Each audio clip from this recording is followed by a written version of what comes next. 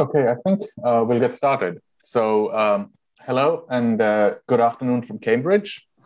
Welcome to the final Fairbanks Center Modern China lecture of the semester. My name is Arunabh Ghosh. I teach modern Chinese history here in the history department. I'm also the convener of this lecture series. Our speaker today is Professor Joan Judge. Professor Judge is professor of history at York University in Canada. She is a cultural historian of modern China with a focus on print culture and women's history at the turn of the 20th century. She has published extensively in these areas, including 3 monographs, several co-edited volumes, and dozens of journal articles and book chapters. Her first book was an analysis of the late Qing era newspaper, Shibao. It was titled Print and Politics, Shibao and the Culture of Reform in Late Qing China. And it was published by Stanford University Press in 1996. She followed that with another book from Stanford University Press in 2008 titled The Precious Raft of History, the Past, the West, and the Woman Question in China. And this book was also saw a Chinese translation, which came out in 2011 from Jiangsu Renmin出版社. And of course, most recently, she's the author of Republican Lens, Gender, Visuality, and Experience in the Early Chinese Periodical Press, which was published by the University of California Press in 2015. Professor Judge is the recipient of numerous prestigious fellowships. She is currently a Guggenheim Fellow and a member of the Royal Society of Canada, and she has also been a past fellow of the Institute of Advanced Studies at Princeton. The subject of our talk today is part of our ongoing book project on cheap print, vernacular daily use knowledge, and common readers in what she defines as the Long Republic. The talk itself is titled China's Mundane Revolution, Vernacularizing Science and Scientizing the Vernacular in the Long Republic, 1894 to 1955.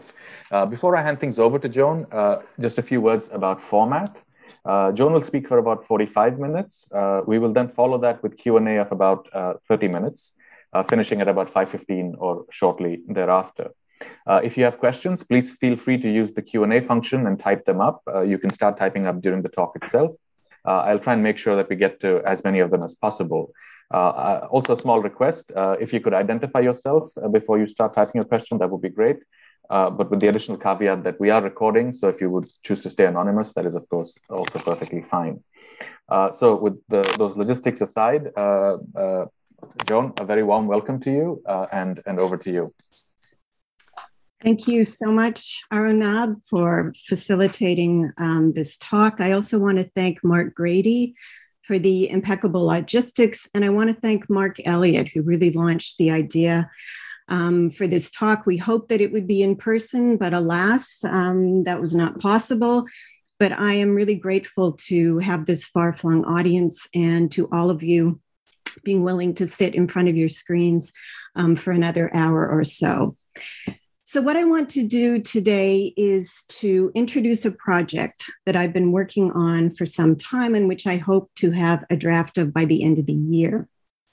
So what I'll first do is outline the broader conceptual framework for the talk, some of the driving questions, and then I'll turn to the details of one particular chapter to give you a sense of the texture of what I'm trying to do and my methodology.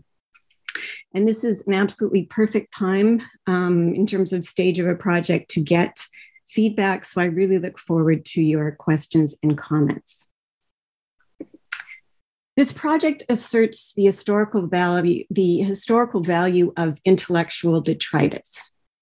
I consider the books that an age discards as slipshod, the readers it disparages as ignorant, as key components of the broad epistemic terrain from which historical change is actualized. My investigation of what I'm calling China's mundane revolution is premised on the notion that what we currently know about China's iconic 20th century revolutions does not explain enough. I shift attention from innovation, from new, startling, often foreign ideas, to ingenuity, the deft use of available resources, from knowledge what, by which I mean intellectual abstract knowledge, to knowledge how, more practical daily use knowledge, from the momentous to the mundane, hopefully without losing sight completely of the momentous. In so doing, I question the epical nature of China's historic political cultural eruptions, the knowledge regimes that they erected, and the iterations of mass politics that they engendered. So first of all, what do I mean by a mundane revolution? And I would welcome reactions to this formulation.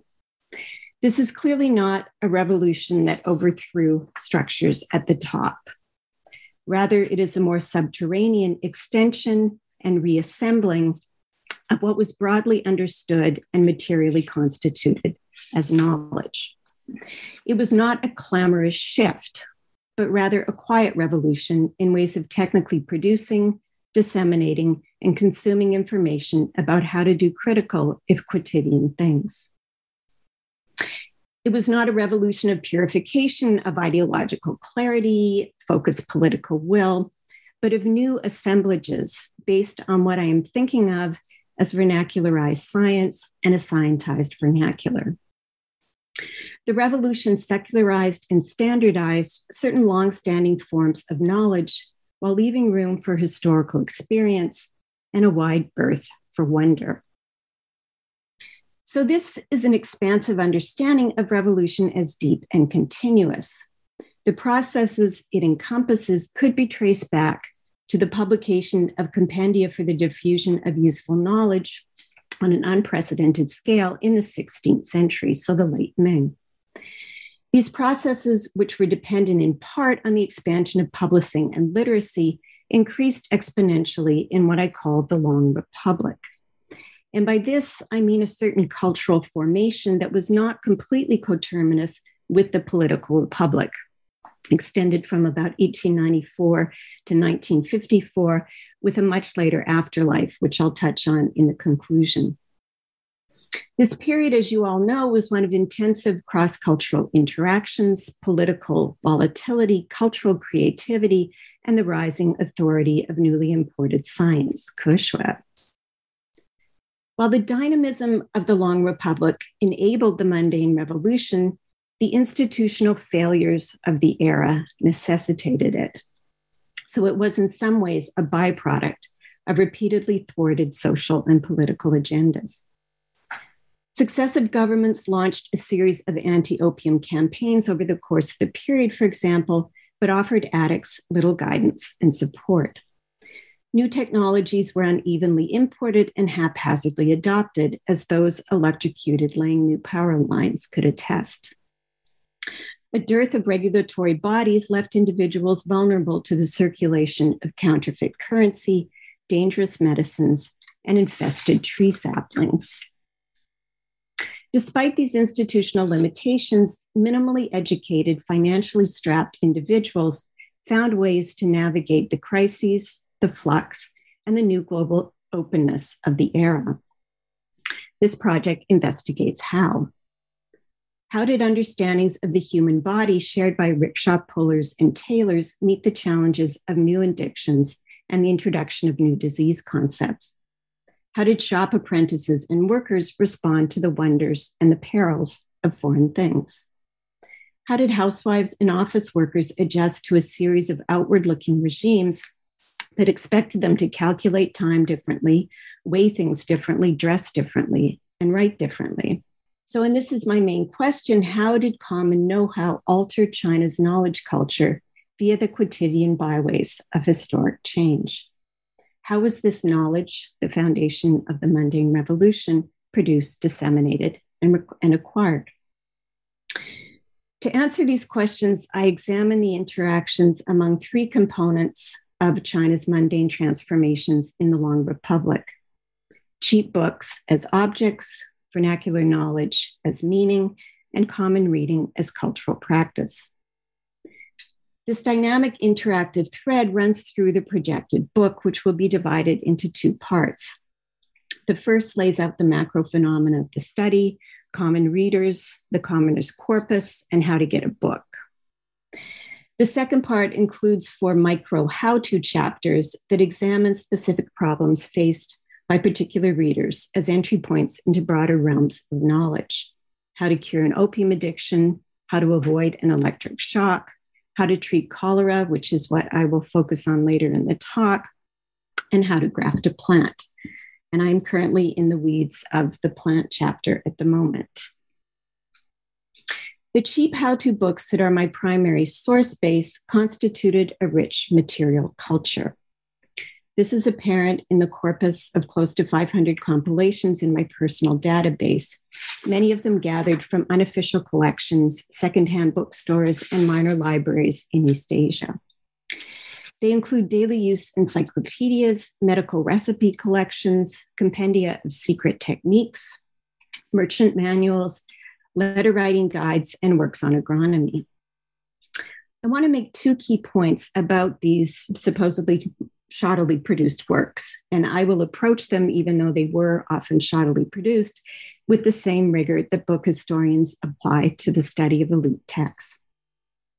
First, they were not produced by the new industrial publishers, the commercial press, Zhonghua and World Books, but by what I'm calling Minjian, literally amid the people, commercial publishers. While the mainstream publishers relied on imported letterpress technology from the turn of the century, Minjian publishers first made their mark using more agile lithographic technology. I traced the histories of a number of the small to mid-size, often transitory publishers that produce these works. I hone in on one, the Guangmi Shuju, which was unusually prolific, long-lived, and disruptive. It was a master of strategic deep discounting, for example, which threw the entire book market into disarray in the 1930s.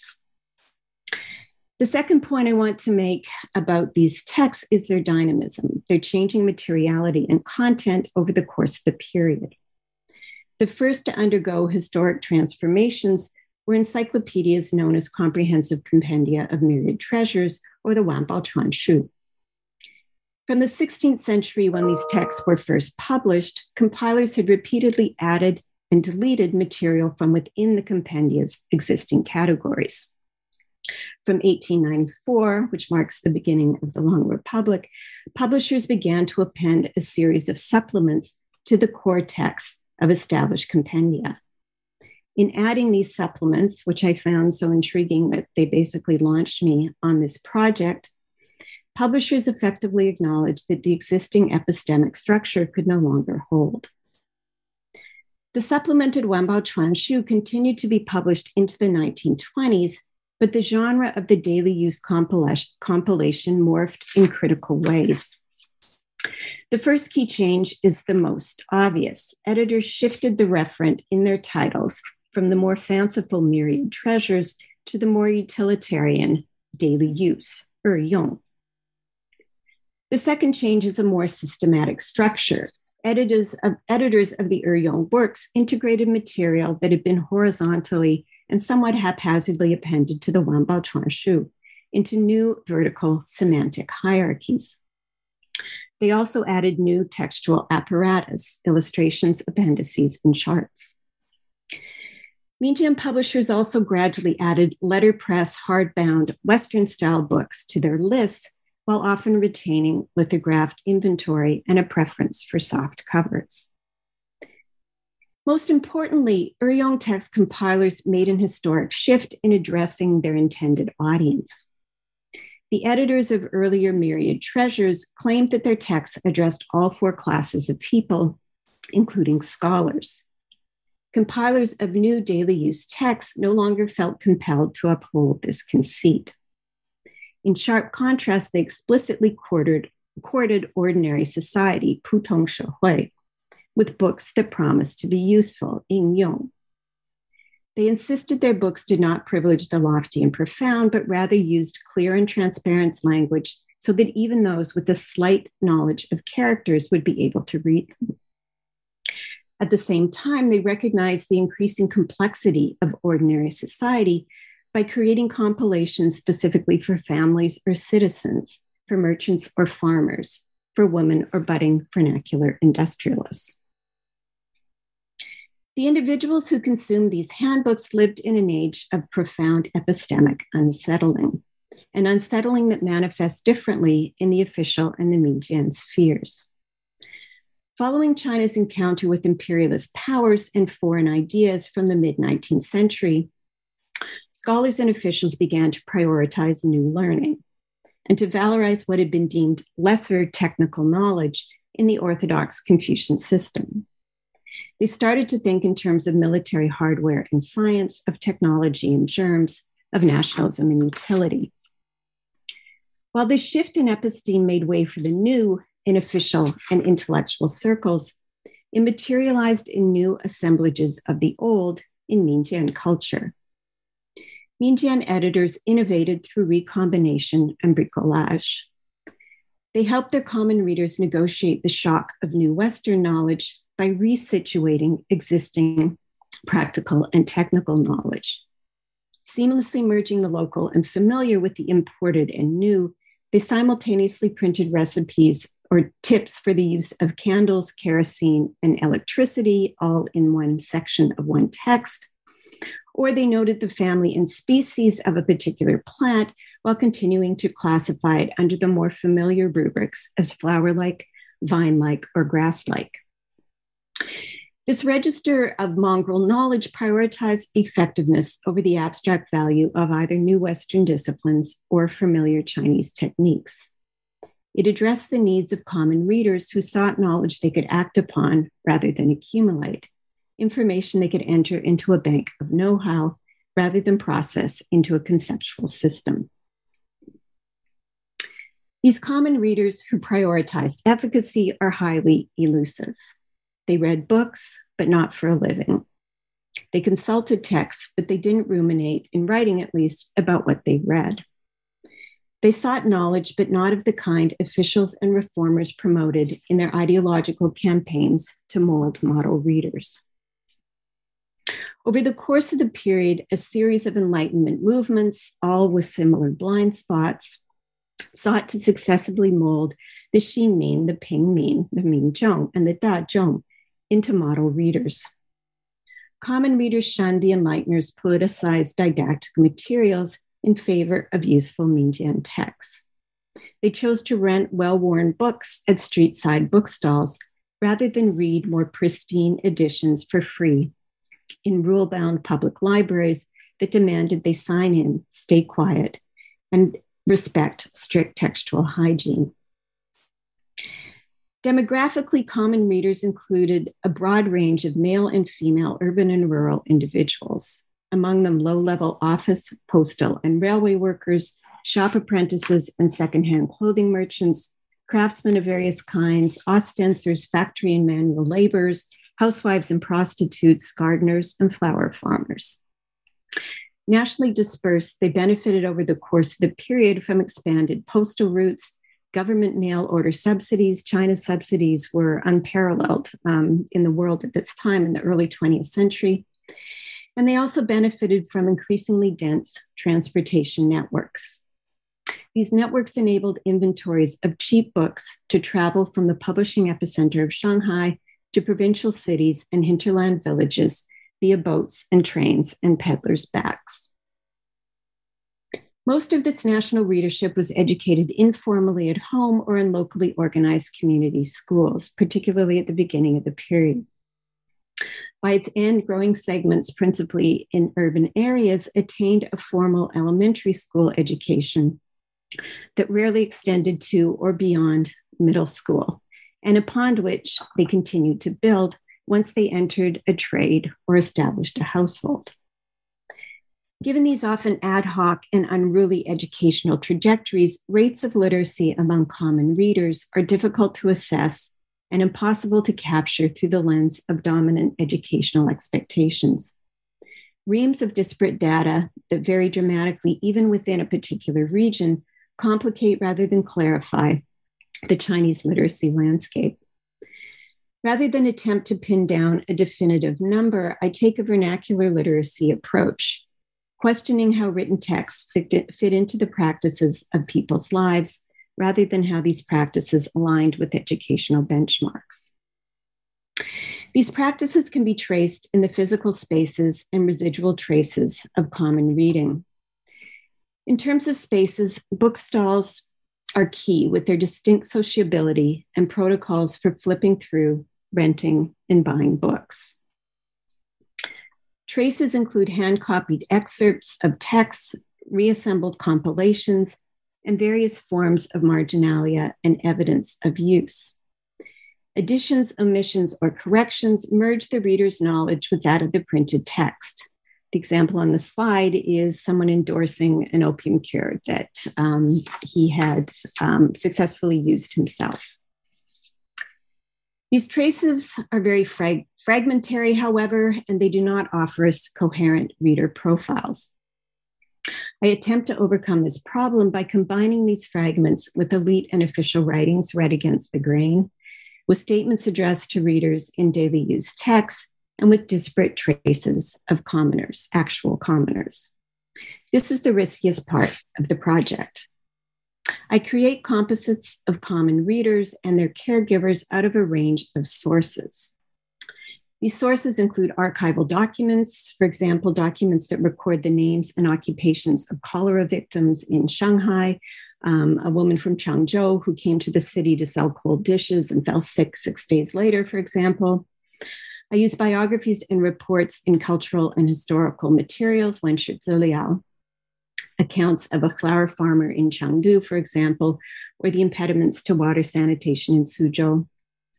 Faits divers and newspapers such as Shenbao, accounts of experience in periodicals, fictive brothers, sisters, or friends addressed in model letters in epistolary manuals, literature, and other materials. Mindful of each individual's specific time and place, I draw what might have been their experience out of that particular context. Hardcore empiricists will most likely consider this kind of extrapolation fantastical, while more imaginative scholars will find my accounts overburdened with footnotes. My hope is that the stories will challenge us to look at knowledge production and consumption from another angle, by bringing attention to obscure historical individuals, the very real problems they faced, and the texts that they may have turned to navigate them. And now to one of these problems, cholera. Few Chinese, and most particularly commoners, would not have been affected by cholera over the course of the long republic. The most spectacular new disease of the 19th century, in the words of the medical historian Roy Porter, cholera ravaged the globe from the early 1800s, precisely when it entered China. The disease was responsible for 6 pandemics between 1817 and 1947 and threatened the Chinese population in 14 major surges in the first 50 years of the 20th century. No year was completely cholera-free until 1948.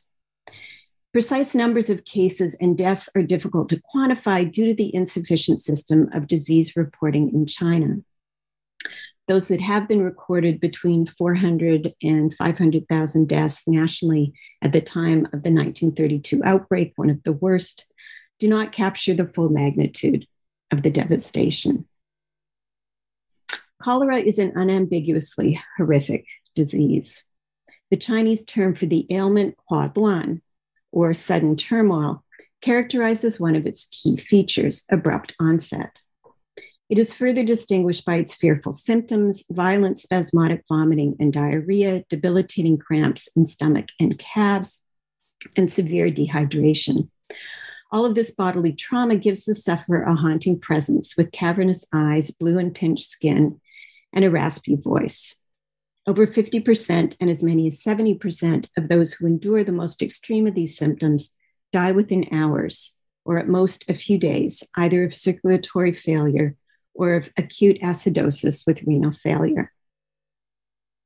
I will bracket here much of the linguistic and epidemiological complexity of East Asian understandings of cholera.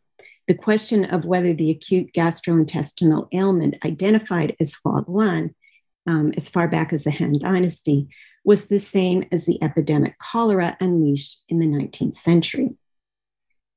This new biomedical entity, which became attached to a specific germ by the end of the century, the Vibrio cholerae, was named Koreira by Meiji Japanese authorities, a term translated into Chinese as Huliala in the late 19th century. So the Japanese term came to stand in for the biomedical illness, and Huaduan still more or less for the longstanding Chinese affliction. In Chinese official and medical documents, the use of either Hua Luan or Hu Lia La had particular political ramifications at specific moments. Minjian texts named and approached the disease differently. The two terms coexisted in varying configurations within these materials, but compilers often abandoned or ignored them altogether in favor of colloquialisms from the rich Chinese medical lexicon. These colloquial names capture different meanings, manifestations, and etiologies of the illness. They challenge conceptions of diseases as specific objective entities rather than subjectively experienced symptoms. They relate disease susceptibility to an individual's constitution and their personal lifestyle. They call for symptom-based treatment that relied on a panoply of historically proven, if continuously updated, herbal recipes. Collections of such recipes constitute the oldest and the largest category of Chinese medical works. Their ongoing importance as the cornerstone of Minjian therapeutics in the Long Republic underscores the limited contribution of biomedicine to curative medicine in China and beyond China in this period. Before the mid-20th century pharmacological revolution, advances in the eradication of infectious diseases in Britain, the United States, Japan, had less to do with medical breakthroughs than with a political commitment to urban improvements in public health. This was not something China's common readers could rely on, going back to the problem of infrastructure in this period. Concrete data, which is highly limited, reveals the extent to which professional care was sparse and unregulated in Republican China. To give just two examples, a 1941 Japanese investigative report estimates that there were 59 doctors per 100,000 residents in well-developed Jiangsu province, 17 in equally prosperous Zhejiang, 12 in Hebei, 8 in Shandong, and 3 in Anhui and Shanxi. As late as 1947, only 6 provincial-level infectious disease institutes had been established in the country. Given these insufficiencies, to say nothing of the dearth of trustworthy doctors and the largely unregulated pharmaceutical market, Minjian daily use texts were a critical resource for the myriad of individuals who were responsible for their own medical care. These works were more usable than treatises written by Chinese proponents of Western medicine, and they were more practical than many of the daily use texts put out by mainstream publishers like the commercial press. Both of these genres, the expert treatise and the mainstream text, were generally more attentive to foreign prototypes than they were to local experience. This is not to say that Minjian compilers did not rely on foreign material. The key to understanding vernacular knowledge culture is not that compilers poached, they did nothing but poach, from translations of Japanese regulations, from American essays, from age-old formularies, from mainstream Chinese print media. What is critical is how they reassembled what they poached into new combinations designed to serve the needs of their imagined readers. I will give 3 examples. The first is the multiple mutations of one of the most widely used and frequently reproduced recipe collections in the Long Republic, the one that is on the screen, the Yanfang Xinbian. First compiled in 1846, the Proven Prescriptions, as I'll refer to it, was reprinted more than 100 times over the next century, so up through the end of the Republic. Its repertoire of recipes did not remain static, however, as both the text itself and its prescriptions underwent manifold transformations. First, editors of various media, including daily use, compilations, medical texts, and small newspapers, took selections from the original repertoire of recipes and reprinted them under increasingly systematized and standardized categories. Publishers also scientized later editions of the original text, excising apotropaic content, omitting the most rustic cures, and dropping the fantastic stories underlying the therapeutic value of certain recipes. They also created new compilations, still calling them, under this same sort of title of Proven Prescriptions, but new compilations that combined longstanding and newly scientized Chinese recipes with Western prescriptions, creating a new vernacular brand of Sino-Western medicine. While the vernacular proven prescriptions was scientized, new scientific information was vernacularized in daily use texts. This is evident in the way the compiler of the 1919 Wanshi Chengshi adapted material from a 1912 Shenbao discussion of cholera prevention, written by Hou Guangdi, a member of one of the earliest organizations to introduce knowledge of Western medicine to the Chinese community. The compiler adjusted Hou's language register to adopt a more vernacular style. He omitted socially condescending passages such as Hou's identification of cholera victims with illiterate and unhygienic rickshaw pullers from Zhangbei. He excluded Hou's detailed discussion of the Vibrio cholerae and its discovery. He did not repeat the reference to chlorodyne written in English in the Shenbao text. And he altered Hou's advice to call a doctor to examine a suffering patient. This was something that a common reader could certainly not afford, instructing them instead to go to the hospital. A third example of these processes of vernacularization and scientization is the ways Minjiang compilers recycled a series of 12 individual preventative measures that the same Hou Guangdi had published both in a 1905 treatise and again in his 1912 Shenbao article. In the absence of reliable public health policies, editors of vernacular texts had come to understand that such preventative measures were critical to guarding against the spread of contagious disease. They used Hou's series of 12 individual prophylaxis as a template for their own lists of between 8 and 12 items from the 1910s through well into the 1930s, making significant additions and omissions. Through the mid-1920s, items in the successive lists fell under three broad categories that resonate both with longstanding Chinese notions of contagion and with new understandings of the vectors of cholera. So they'd be under the rubrics of the prevention of qi depletion, which would make the body more susceptible to disease, attentiveness to food hygiene, as contaminated food and drink were a prime vector of cholera, and vigilance about contagion. Compilers made minor changes to the list in the first decades, minor but revealing. From the late 1920s, they made more significant changes by adding new positive admonitions to Hou's list of prohibitions. Most dramatically, in 1934, the editor of a Minjiang collection reconfigured the list by putting early vaccination as number 1. We can read these changes to Hou's original list in a number of ways.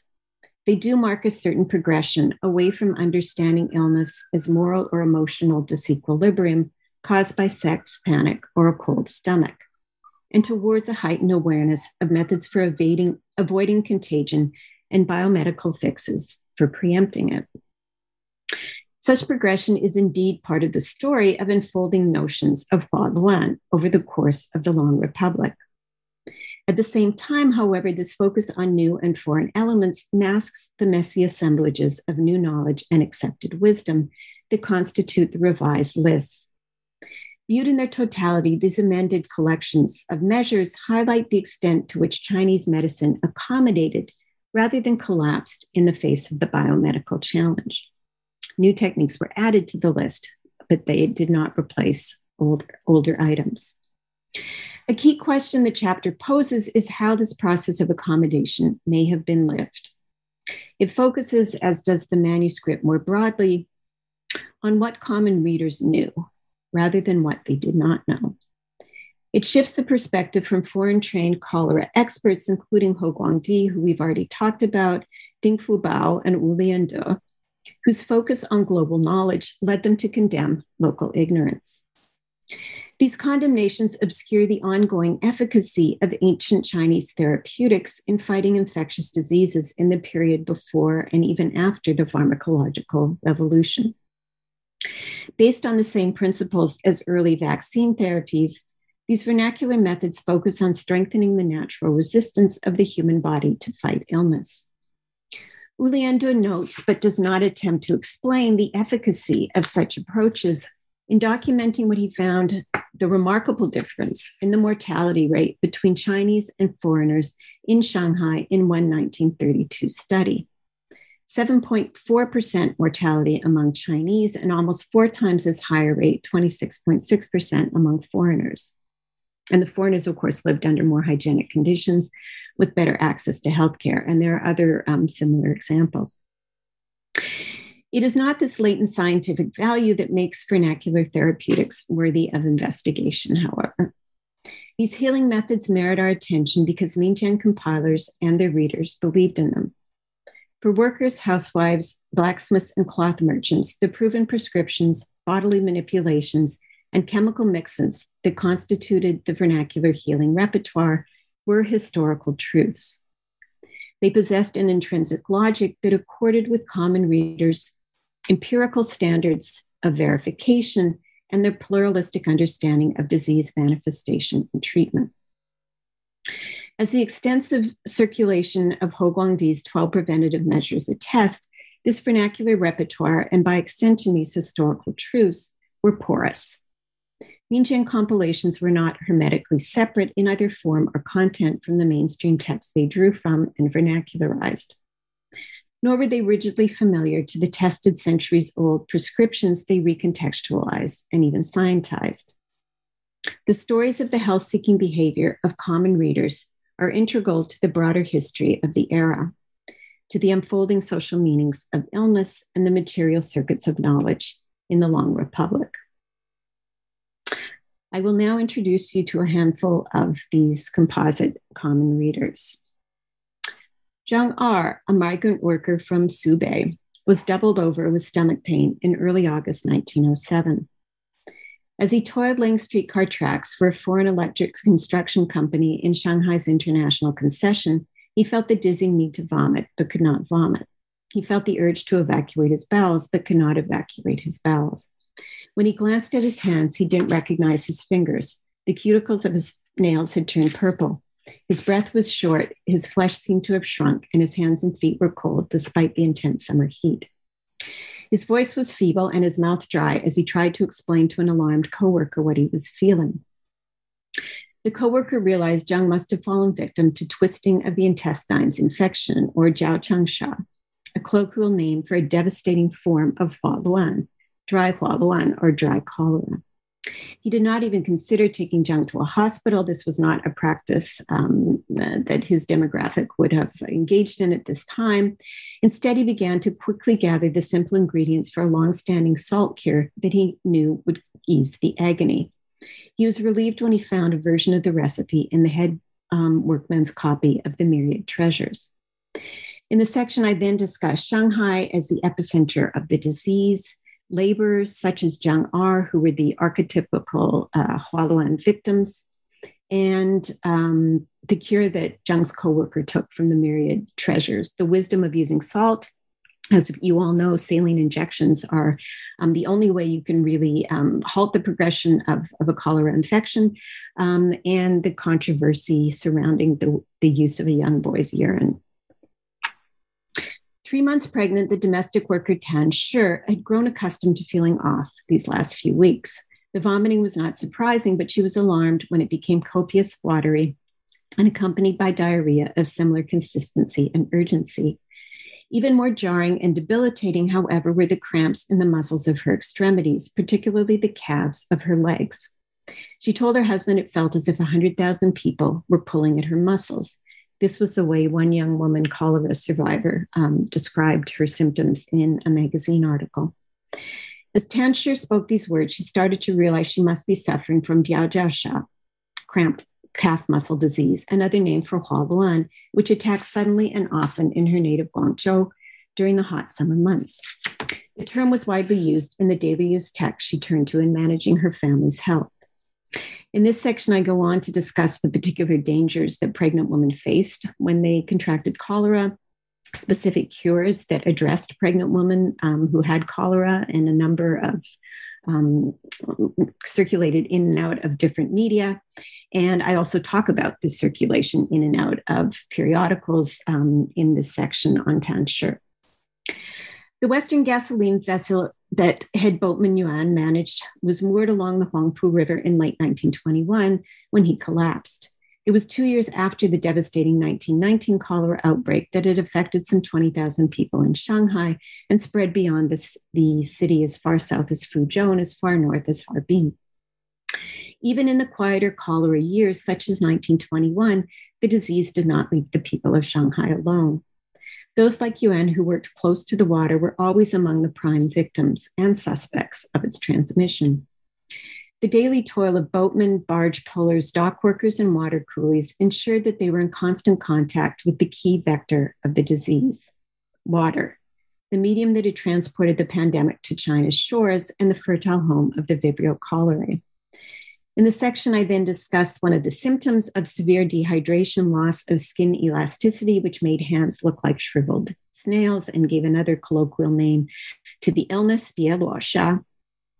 I discuss water as a vector of disease, the problem of infected whales in China at this time, and the paucity of clean water sources.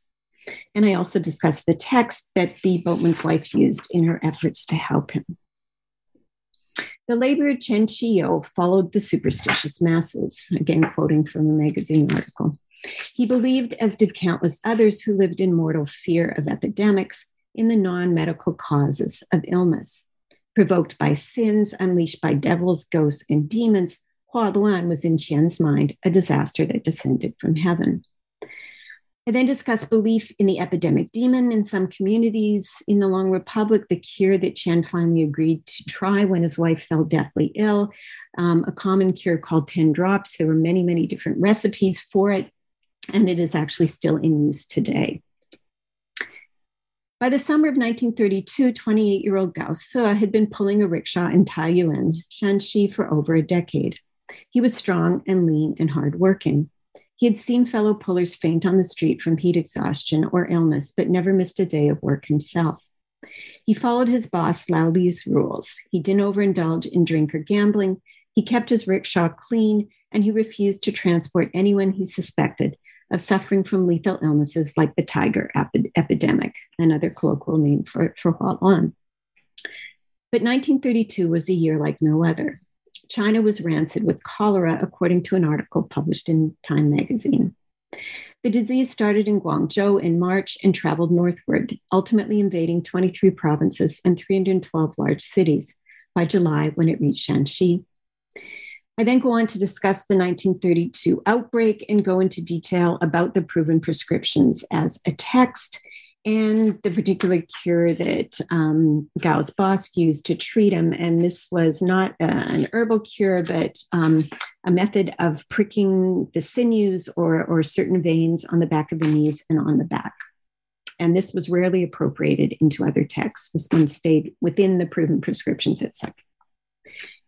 Shi Anqing, a cloth dealer from Jinjuqian, a village in southwest Yunnan province, was profligate, a licentious drinker by local reputation. His native Jinjuqian had been relatively isolated before the Burma Road ran near it and became a conduit for disease.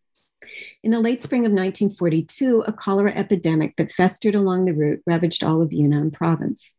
The devastation in Jinjuqian was particularly acute. In 1 month, 200 of Shi's 8,000 fellow villagers, 1 in 40 were dead.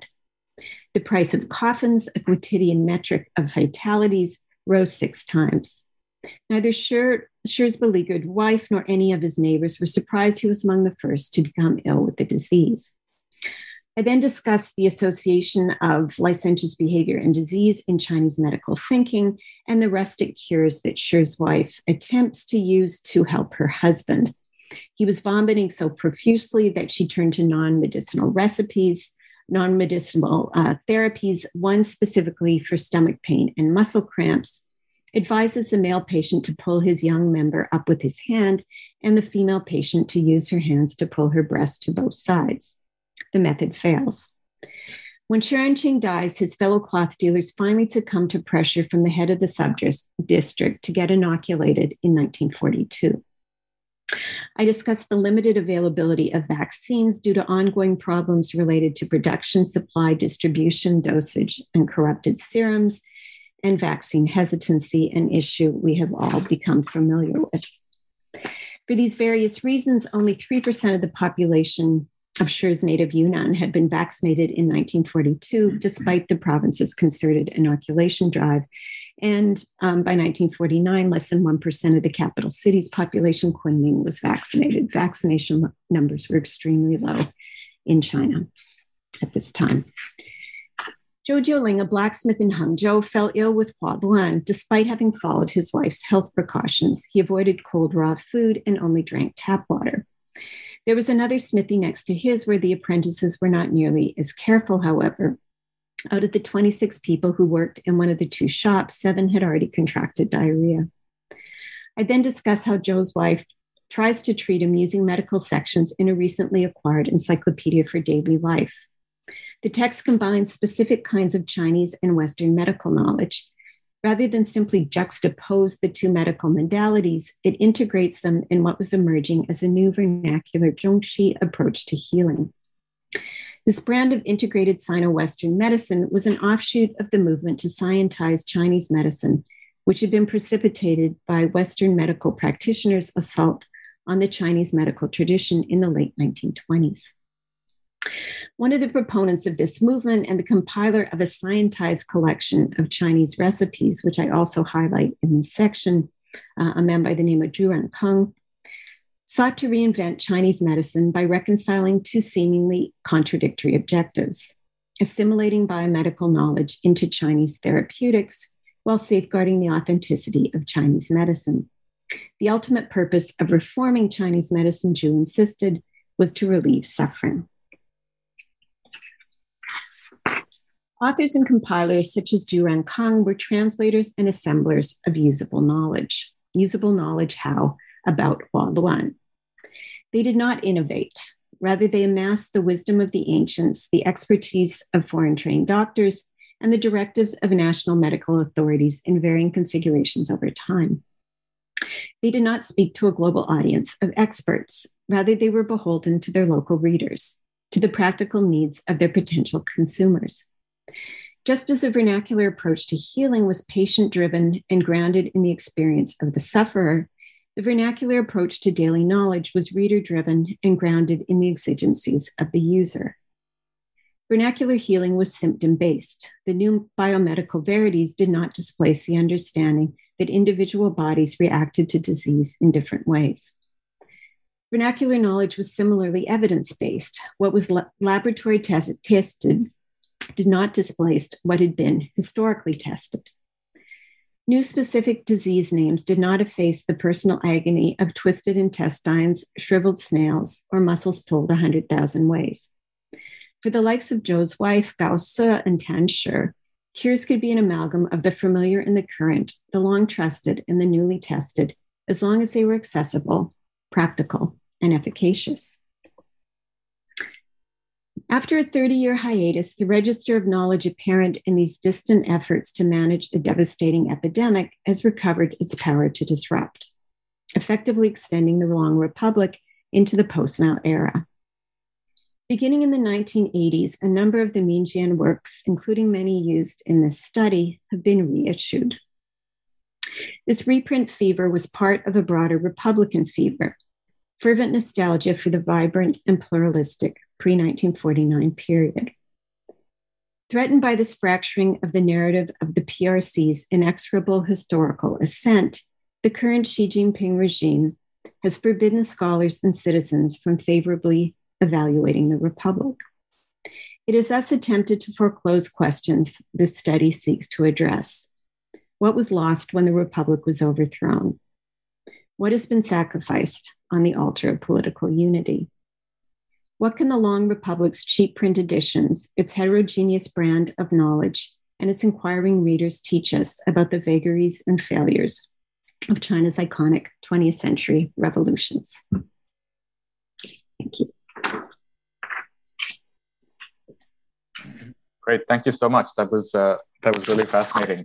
The floor is now open, so please use the Q&A function to ask your questions. And while I think the questions come in, perhaps I could ask just a sort of framing type question and ask you to speak a little bit more, perhaps, John, about your use of the sort of the time period, which is sort of starting in 1894 and taking it past 1949 to 1955.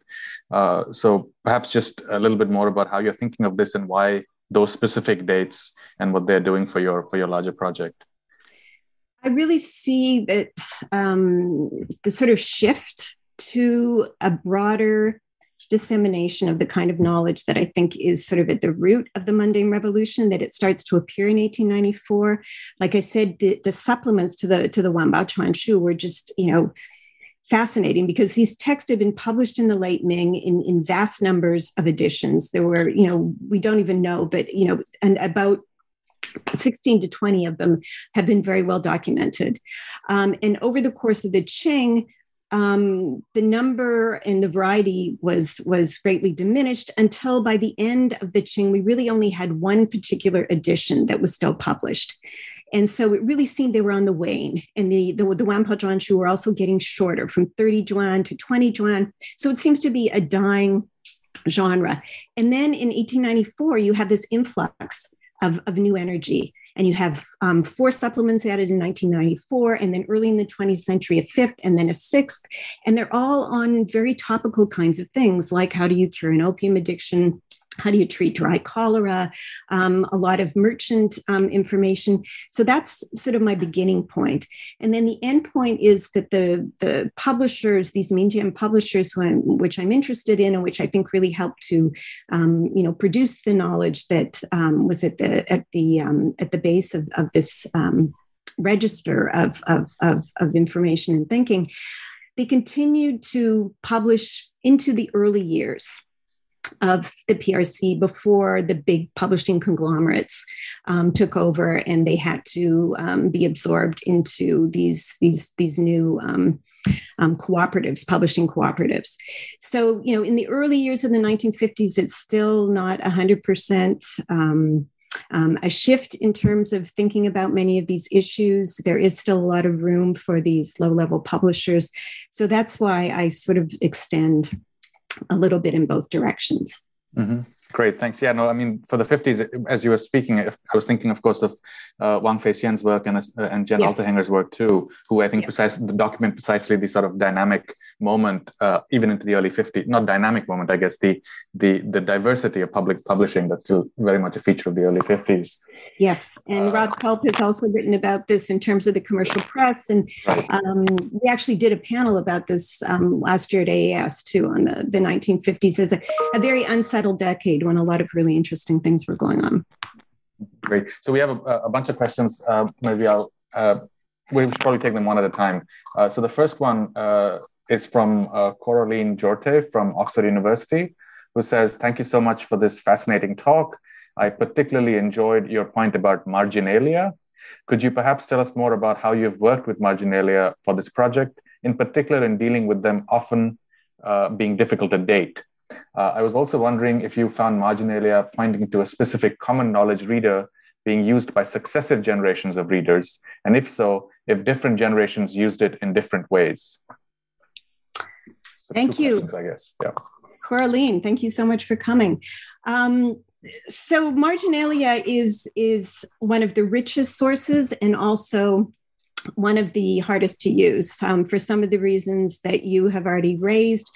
First of all, getting your hands on texts that actually have the marginalia, because libraries like to collect clean texts. So, what I've done in this project is collected from a lot of less orthodox collections in order to see, volumes that really show signs of use. In terms of dating, yes, it is a problem, but, one thing we can use is even looking at the medium in which the marginalia was written. For example, if it was a ballpoint pen, and then if we can, think about when ballpoint pens were more widely used. Another way of dating is sometimes what the marginalia themselves say. I've got one text, which is one of these texts of secret trips, and then tips, and somebody added information about a particular kind of Macintosh raincoat. And so, you can date when did the Macintosh raincoat come in, and that can give you a sense of how to date the comment, if not to date the comment, if not the reader.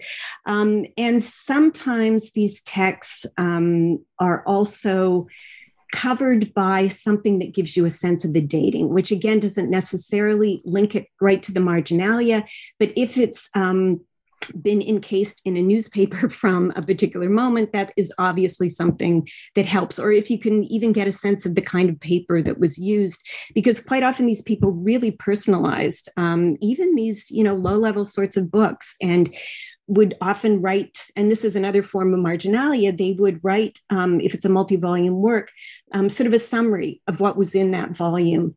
And they would also quite often cover them with, even my very crappy first slide showed an old text that had been cloth bound in a certain way. So really hard, Corleen, to answer your question with any precision, but those are some of the clues I've tried to use. And as for later readers using the marginalia, would love to know if that happened, but have no direct evidence of it myself. Thank you. We have another question from Tsuoye Wang from Cal State Pomona, who says, thanks for a great talk. His question is, in your study of vernacular science, have you considered efforts by professional scientists to reach the public, such as the science societies? So he says Keshe and then Keshe Huabao. No, I don't, but I'll make a plug for my grad student, Noah Nakmias, who is about to finish her PhD dissertation on Kushwa Huabao.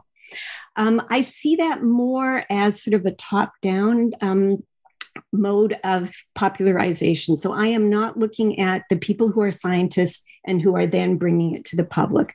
I'm looking at people who really don't know a lot about science themselves, but who are looking at what the local problems and the pressing problems are, and trying to find information that can help people deal with it. So it's a very different trajectory from the popularization, something that's a very popular sort of field of science studies now. Much has been done. One of my colleagues at York, Bernie Lightman's written a lot on it, on the Victorian period. But I see what I'm looking at as a different impulse coming from a different direction. Not that there isn't overlap, and not that there isn't a tremendous amount for the two sides to learn from each other. But it's a different problematic. Mm-hmm.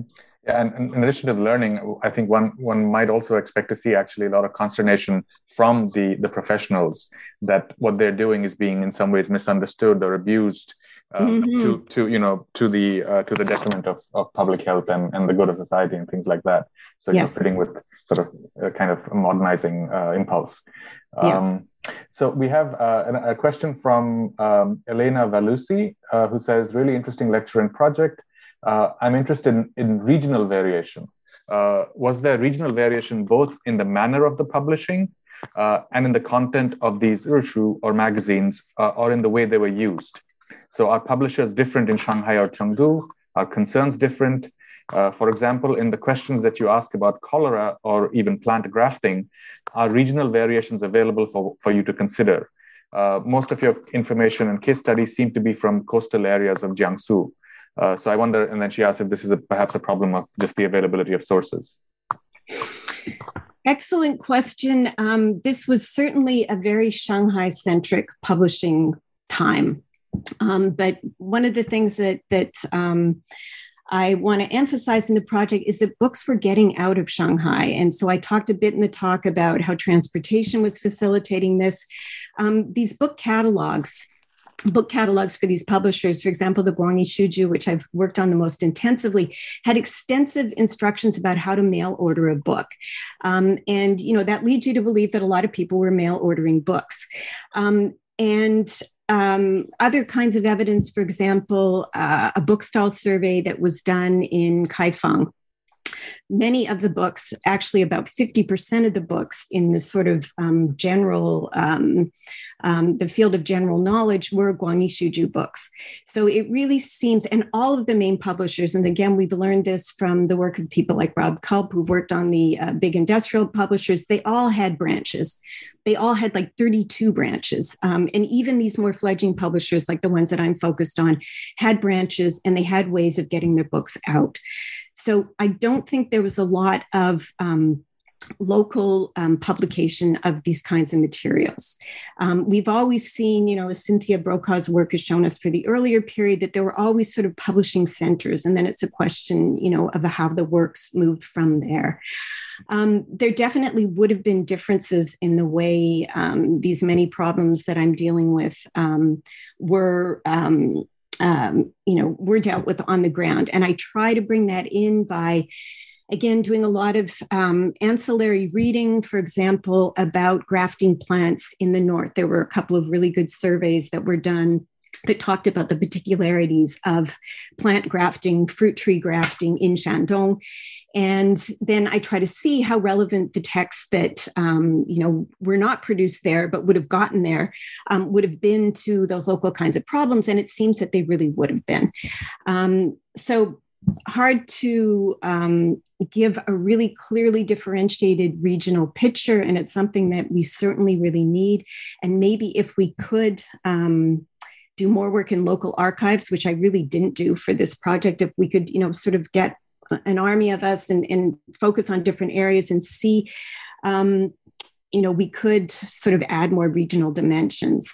But I guess my key points would be that these books were traveling far out of Shanghai, and that I am trying, in looking at how they were used, to look at local conditions in terms of, what was needed and what might have been relevant knowledge. Great, thank you. A slight change of pace to ask you a little bit more about methodology, I guess. This is a question from Gail Hershatter, who says she would love to hear more about the creation of historical composite figures. For instance, specifically for the ones used in this talk, what kinds of sources did you draw upon, and where do you feel you are on the most or least solid ground? So hi, Gail. The sources that I drew from, I sort of outlined them at one point in the talk, from archival documents, which quite often give, some kind of personal detail. Also from reports in newspapers, either Xiaobao or Shenbao. So for the ones that I specifically talked about today, they came from, one of them came from Wenshu Ziliao. One of them came from a newspaper report. My man who believed in ghosts and demons being the cause of cholera, there was an actual report with a laborer with that name. And it was really a report about how, he was so stupid and he turned down medicine. But anyway, I turned him into one of my individuals. Tan Shi, I basically made up, but I saw so much information about pregnant woman that this was clearly, a serious issue. And I could, locate sort of the problem of cholera, that particular manifestation of it in Guangzhou. So it's a hodgepodge of, and quite often, one individual will be the result of a composite of text from an archive, a Xiaobao, and maybe a Wenshu Ziliao. So rarely do I get one person. It's wonderful when I can, but quite often, I'm putting things together and creating what are truly composites. Okay, thank you. We have a couple of questions that I think sort of speak to each other, so maybe I can ask them together. They have to do with sort of thinking about genres of materials, or genres of writing and publication.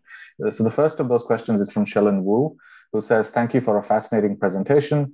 Could you speak a little more about the overlap between old and new genres of publications from the late Qing to the Republican period? So, for example, with local gazetteers and the biographies of those involved with these knowledge compilations.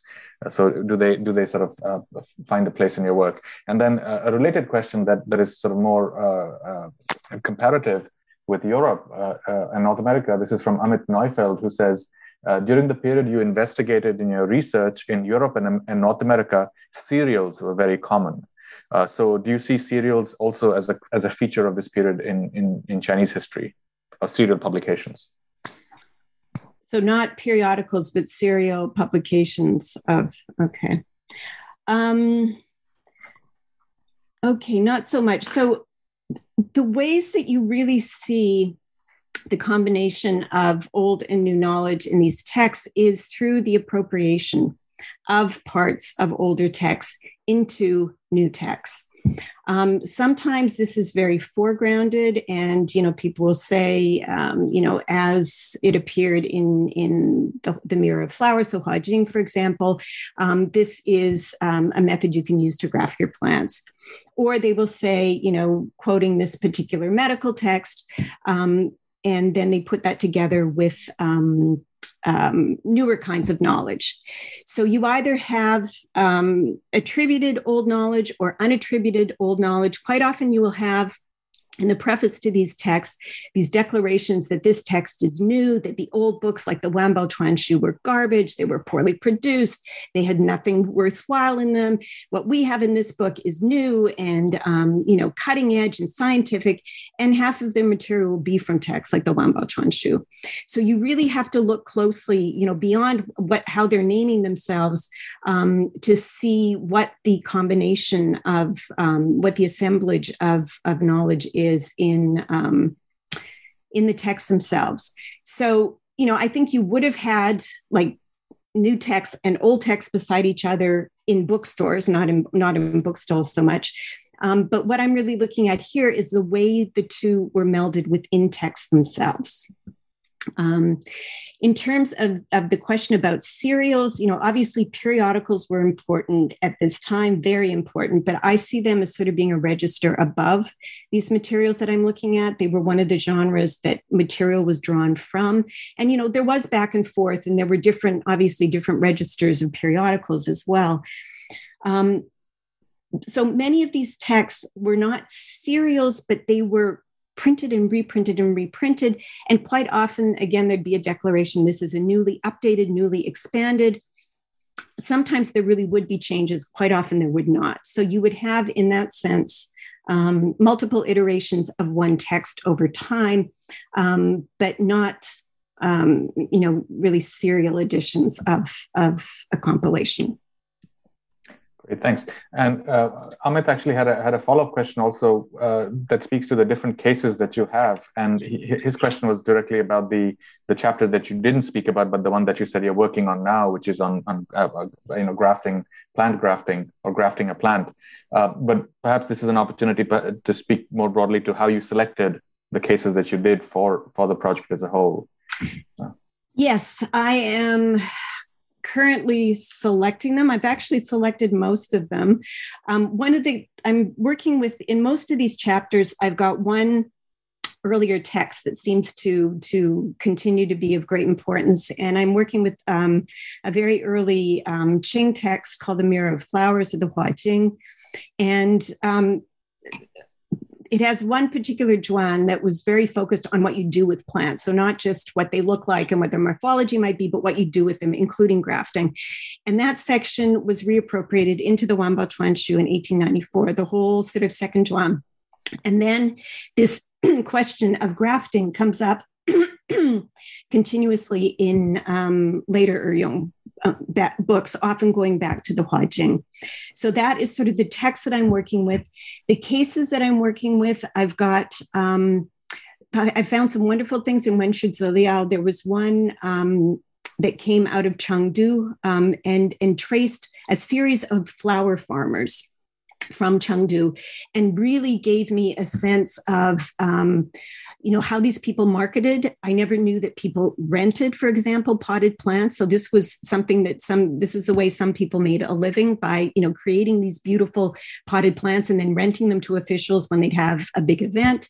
So that's one source. Also, this investigative report that I talked about that was done in Shandong, which went deep into what's wrong with fruit cultivation here, which gave you an insight into how people were grafting and what else they needed to do.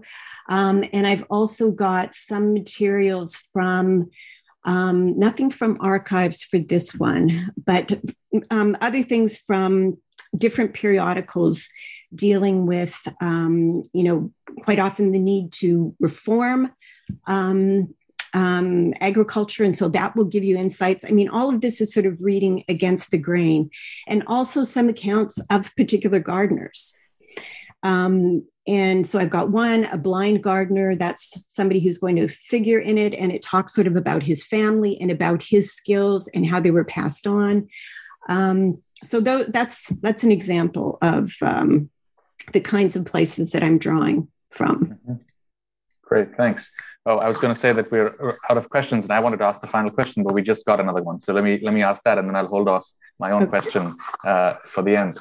So this is from Charlene Canal, who says, in some sense, recent success in manufacturing in China also relates to domesticating and localizing foreign technologies to make them applicable and affordable to the general population. So do you see some parallels in the two different timelines? Also, what was the role of the government in knowledge localization? And do you see things are different to the things that the CCP is doing now to popularize science and technology? Great questions. In terms of parallels with today, I would have to read more about, this kind of thing that you're talking about, manufacturing, et cetera. But I do find, strangely enough, that, as I said, many of these books are being reprinted. And the preface, there's one particular book called The Mishu Hai, the Ocean of Secret Techniques, that was reprinted in the 1990s with a new preface that said, and if you are having a big event, you can use this information to know about how to prepare your flowers. And if you are doing this, it said quite clearly, some of the stuff in this book is useless, but it did say, there are things you can still use. So I think, and I'd really like to know, I also have an account, now this is earlier, this is from the Cultural Revolution, an account by somebody in his biography who talks about this same book, the Mishu Hai, and the Red Guards come in and they see he's got this book. And because it's got secret in the title, they're convinced that it's some kind of nefarious book. And so they take it. And, he says, this is just a book that the Minjian used to do things and to take care of local things. And he obviously was using it, and he was a teacher. So, some of these, little sort of everyday techniques do still have a certain use. And in terms of the question of the government, I'm really not looking at it from that angle at all. The government was not doing much, which is one of my arguments for why the Mundane Revolution was necessary. And when it did do things, as in the New Life movement under the nationalists, it was very heavy-handed. And there was always a disconnect between what they were pushing on people and what people really needed. And that was the point I tried to make about these multiple iterations of Enlightenment projects that always had the same blind spots, which were quite often just not getting what local people needed or not getting the right level of knowledge at which to access. And it was interesting, last week, there was a talk by Perry Link on the Heidelberg series. I don't know if any of you heard it, but he was talking about a Minjian movement in the early 2000s. And I could sort of see the same thing happening, even though I questioned Perry about it and he didn't agree. But he said, the sort of the intellectuals will go down and try and distill knowledge from the Minjian, from the grassroots, and then use that, or sort of use that to determine what their values were. And I see this again as a project that is going in with an agenda and applying it to the elite level. So I am not looking at the top down. I don't think what the CCP is doing now is what I see going on in this mundane revolution. And that is part of the issue. Great, thank you. So if I can now ask my final question, or the final question, which really is about, do you sort of, you're focusing really on science understood in the broadest of terms, but do you think what you're finding and what you're trying to sort of articulate is particular to science at this point in time? or are there other bodies of knowledge that are also being disseminated or combined with older traditions of knowledge? And I'm thinking here in particular about other kinds of things that were generated, in the wake of the self-strengthening movement, in particular knowledge about other parts of the world, new kinds of geographic knowledge, new kinds of ways of thinking about other states, things that emerged out of, translations done by Yan Fu, of course, but also translations of textbooks on political economy, geography, things like that. Do you see this as being, would those kinds of knowledge be part of what you are describing, or is there something special about scientific knowledge and the popularization of science at this time that you're really able to identify? Also an excellent question. I think that the kinds of sort of problems that I'm looking at sort of relate to technology, for example, electricity, medicine, but definitely not. I'm initially, when I started the project, I wasn't going to address science at all because most of these texts do not. Mm-hmm. They start too later. As I said, some of them start declaring in their prefaces, this is scientific, but we really don't see the term kushwa. Mm-hmm. So I'm talking about scientizing. I'm sort of, using this language to talk about how they're sort of systematizing and sanitizing and standardizing some of these texts. So that's my sort of imposition. But you're absolutely right. There were various kinds of knowledge that were being, sort of mixed in different ways. So I think if I was looking at geography in particular, or if I was looking at, some other kinds of topics, you would see other sorts of mixes. So, and again, I have to think hard. Is science really doing the right kind of work I want done for this? I've sort of come to that recently, and I'll have to think about it further. But essentially what I'm saying is that new forms of knowledge were being created. They were being created in constant conversation with what had gone in the past, but they were not totally removed from, mm-hmm. startling new things that were coming in. They were just sort of brought in a different way. And, rather than purified, were sort of integrated into a mix that I think was more palpable for this level of the common reader, and one that just made more sense in many ways. I mean, the heavy-handed imposition of scientific knowledge that, just didn't connect with what people were dealing with was of very little use. Yeah, no, thank you. I mean, I think there is something to be said, because there is so much of sort of the 20th century has been understood in terms of the legitimacy of science, however understood, whether as a sort of top-down political project or as something much more diffuse that then is used as a way of making sense of the world, but also thinking sort of prospectively about a better future. So I think there might be something distinct, but it's something certainly that I also puzzle with. To what extent do we at times fixate on science itself? Yes. And maybe not, we shouldn't define it in terms that scientists define it. So, right. So I'll have to be very careful if I am going to use it, how, I think I'm talking more about scientizing than I am about science, maybe. Yeah. All right. Well, thank you so much. This was really fantastic, and the project is super exciting. So we're all looking forward to. You're close to being done. I think I can say that much at least. So we're really looking forward to seeing it out so that we can all read it. And thank you to all the audience members who stayed with us. Thank you not just for today, but for the entire semester. I'm on leave, so we won't be having any talks in the spring, but I hope to convene more talks next academic year. So Joan, thank you again for a fantastic talk and a fantastic project. And thank you everyone for joining us. Thank you, Arunabh, and good luck on your leave. We'll look forward to your work on dams. Thank you.